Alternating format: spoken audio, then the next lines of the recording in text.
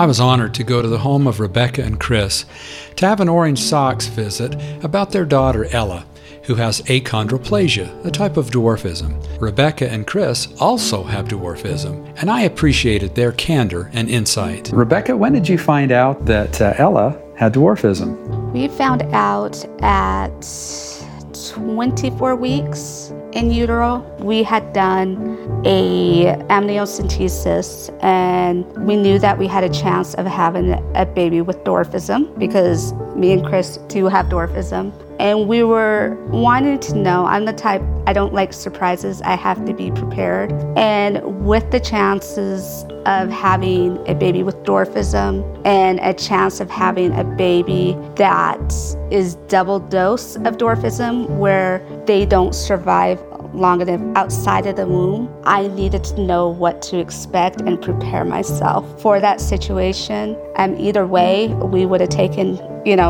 with any type of diagnosis we got, we were, going to take this pregnancy all the way. But we just wanted to prepare because I didn't want the unknowns. I had to prepare myself. And so we found out at 26 weeks that we were having an achondroplasia dwarfism, just like me and Chris. And, we were excited. We were like, oh, okay. And so your chances of having a child with that diagnosis are what? What are the odds? The odds are 50% chance, like me and Chris, who we both have dwarfism, and then a 25% chance where it does not get the dwarfism gene, so it's going to be average size, and then the other 25% where they get the double dose of the dwarfism, and those don't last very long outside of the womb.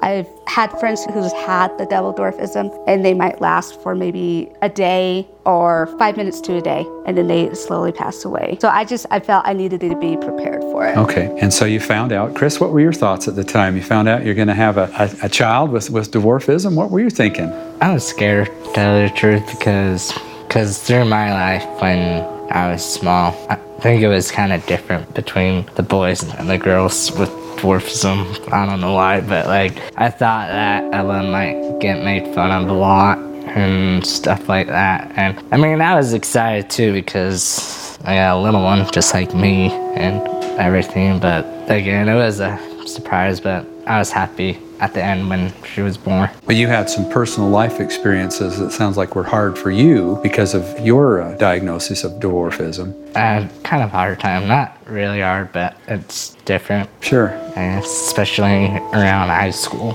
sure. Junior high. So. Well, it's a tough time for a lot of people too. Yeah, it is. But it sounds like it was a trial as a male with dwarfism. Did you have any issues like that? Oh, yeah. Okay. Yeah, I think what prepared me the best is, and both of our parents, they were involved in, with other parents who have kids with dwarfism, Little People of America, great organization, and they got us involved in that, and we were able to make friends with other peers that were people with dwarfism our age, and to be able to identify that, and then also have mentors that were little people that would say, okay, this is what you're going to expect, instead of having, that average sized person saying, oh, it's going to be all good. It's going to be hard, but you can get through it. Whereas the mentor, that little person's like, okay, this is what's going to happen. It's going to suck, expect it, but it's okay. Sure. You will get through this. High school is not your whole life. Junior high is not your whole entire life. Again, you being a teenager, you think that's your whole entire life. But I think that's what helped me a lot was being prepared for that, knowing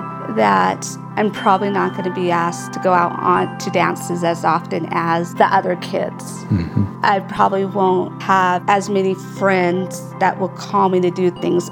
We were popular in elementary. We had lots of friends, but when it was time to kind of hang out as a group, you weren't called that night to go hang out. You had your close friends that you did, but when it was a group, you weren't really called that much, which it was setting that expectation. And it was hard to go through it, but, it's just giving. I think what our parents did best was helping us understand who we are living with dwarfism and knowing that we were the ones that could define who we are and not the people around you. Because if you took what people around you were saying, this was before, we had Little People Big World or more of a this is what little people are. And we had it where people would call you midget, people would make fun of you openly, where it's happened a lot less, which I'm grateful for because of blogs, because of Little People of America, because of the shows and stuff, the educational shows and nonprofit organizations like this to get the word out. But I think going through that, it was hard, and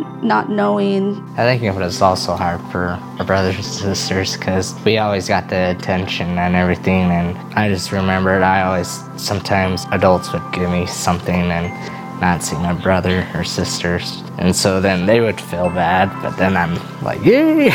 But it was kind of like opposite almost. Interesting. Yeah, that does happen. You get parents. Even that happens to this little one.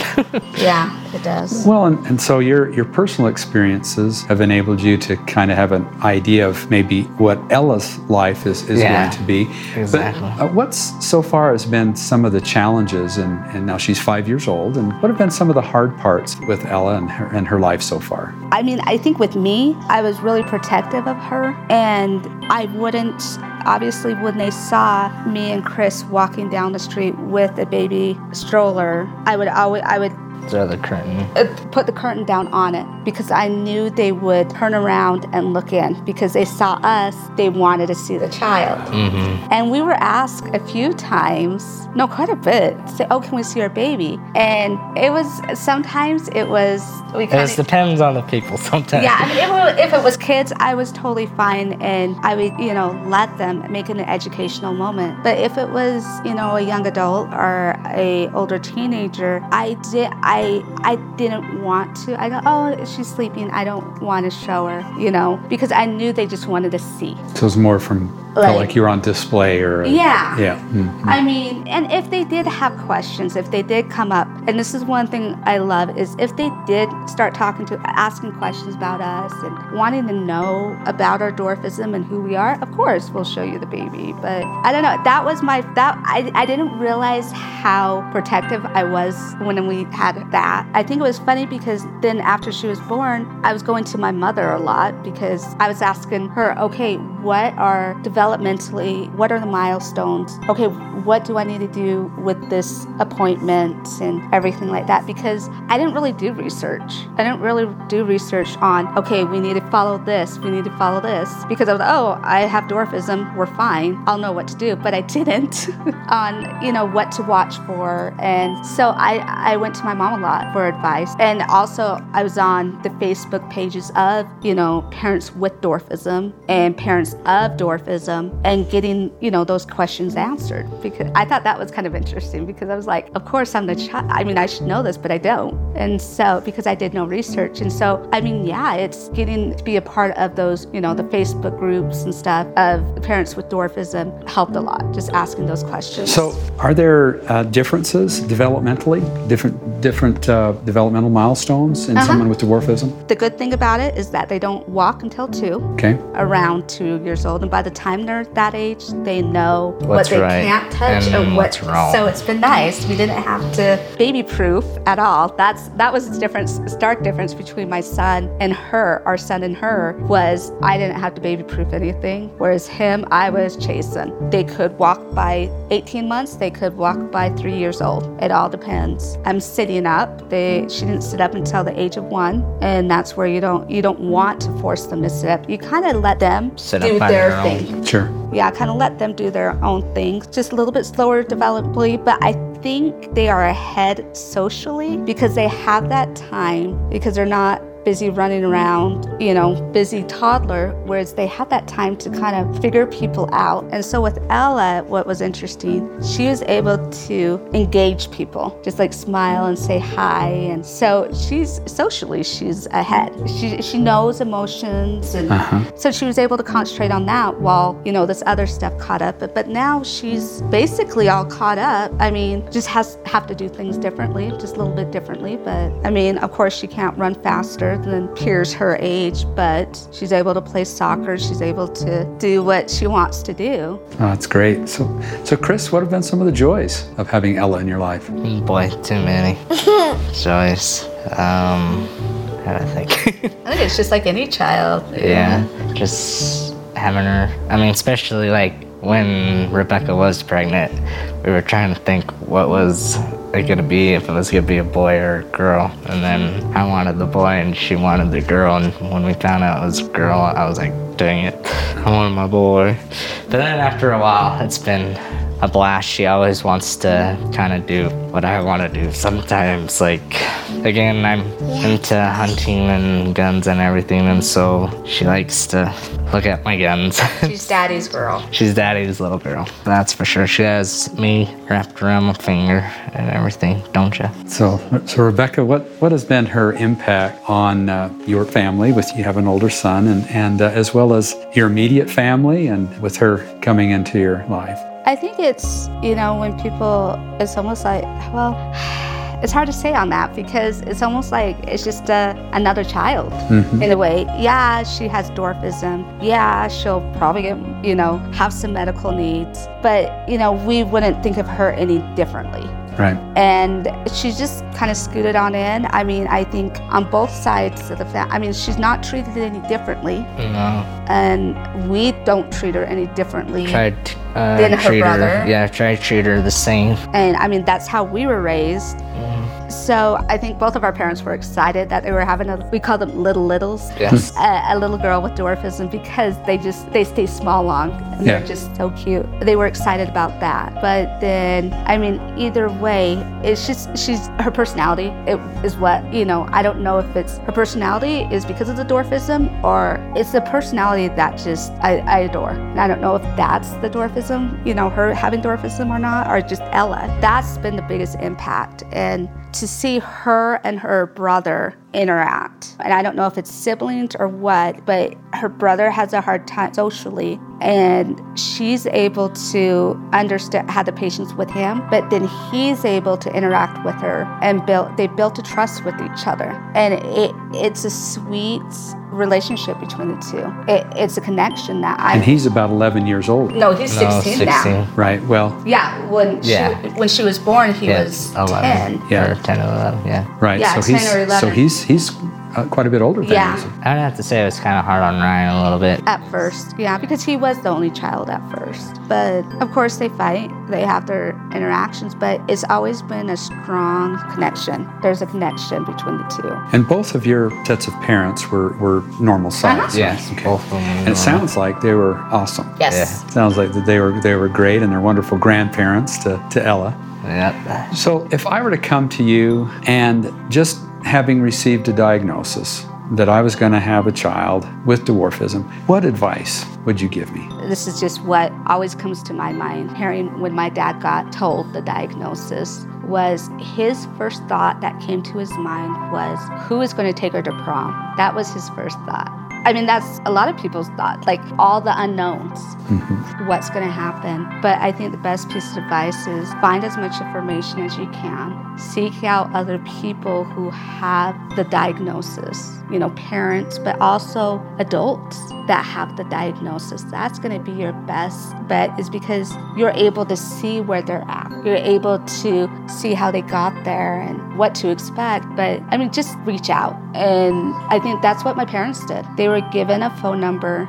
Back then there was no internet. Back then there was no there was nothing except for a little pamphlet that says your child has dwarfism and just the basic stuff. And they were told not to expect much about this child. She is going to be made fun of. All they've seen was dwarfs in circuses, on shows that are put in a derogatory way. They look at us as animals. Yeah, and so that's what they saw. But I think it's nowadays I'm grateful for it's getting better, but just seeking out others, seeking out Little People of America, getting your child and your family a part of that organization, because my brothers and sisters, my average sized brothers and sisters have benefit from them. That was our summer vacations. We're going to the national conferences and they were able to make friends with siblings and other little people, and they were able to share their stories. You know, their sibling with dwarfism gets all the attention. And I know our parents try not to get that, but it happened. We get that attention. And so, but I would just tell that parent it's going to be okay. You know, enjoy life, because you're going to be opened up to a whole different world, and you're going to be meeting people, so many different people, because of dwarfism. And again, seeing it from a different perspective, I think. Chris, do you have anything to add to that? No, I think Rebecca said it pretty dead on. Okay, good. So, you guys are awesome. Any final thoughts that either one of you have? One final thought, I think. I love it when kids come up and ask questions. yeah. I love that. I'm trying to teach him not to tease. I But, tease the kids a lot. Yeah, he does. But no, I love it when parents or the kids come up and ask questions, or even the parents will bring up the kids and want to ask questions. I think that's wonderful. And I know when you get into a situation where you're at the grocery store and your child is, oh my gosh, look at those people, and points, and you just want to, no, don't do that. I've seen a couple of cases where the parent would like smack them, and don't do that. And I know that's not good manners, but please explain to them that it's okay to ask questions. And it's because I find it that when the parents do that and not explain what's going on, it gives them that fear of that difference. And so, again, I love it when kids will come up and ask questions and want to know, and then once they know, oh, okay, that's cool, and walk away. I love it. You know, I think it's great. And I think with Ella, it's having a child with dwarfism, and us as parents with dwarfism. In a way, it's good, but in a way, I think once she gets out, because she has us as parents, I think once she gets more out into the world, I think She'll recognize it. more, because parents have dwarfism, but then it'll be interesting. I mean, I just want to raise a confident child. You know, she knows who she is. I mean, dwarfism, it's a part of her, but it doesn't define her. And in our lives, in our work environments, who we are, in my instances in work, in your work, the first, oh, you're a little person, you have dwarfism. And then you have to show them who you are. You have to show them what you could do. And at times that is a struggle, but that's just what it is. Yeah. You just have to say, that's who I am. It doesn't define me, but it's part of me, but it's not who I am. Oh, great. So, I'm proud to say it, so. Well, Ella's delightful. You're a doll. And what a blessing for your family to have her in it. Thank you guys for taking the time to visit with me. We have a bulldog. You have a what? Bulldog. A bulldog. A bulldog. Oh, okay. Well, I'm glad he's outside, so he doesn't come bite my leg. Yeah, we don't want him in because okay. he has nice clothes. We don't let Hero. Okay, well, thank you again.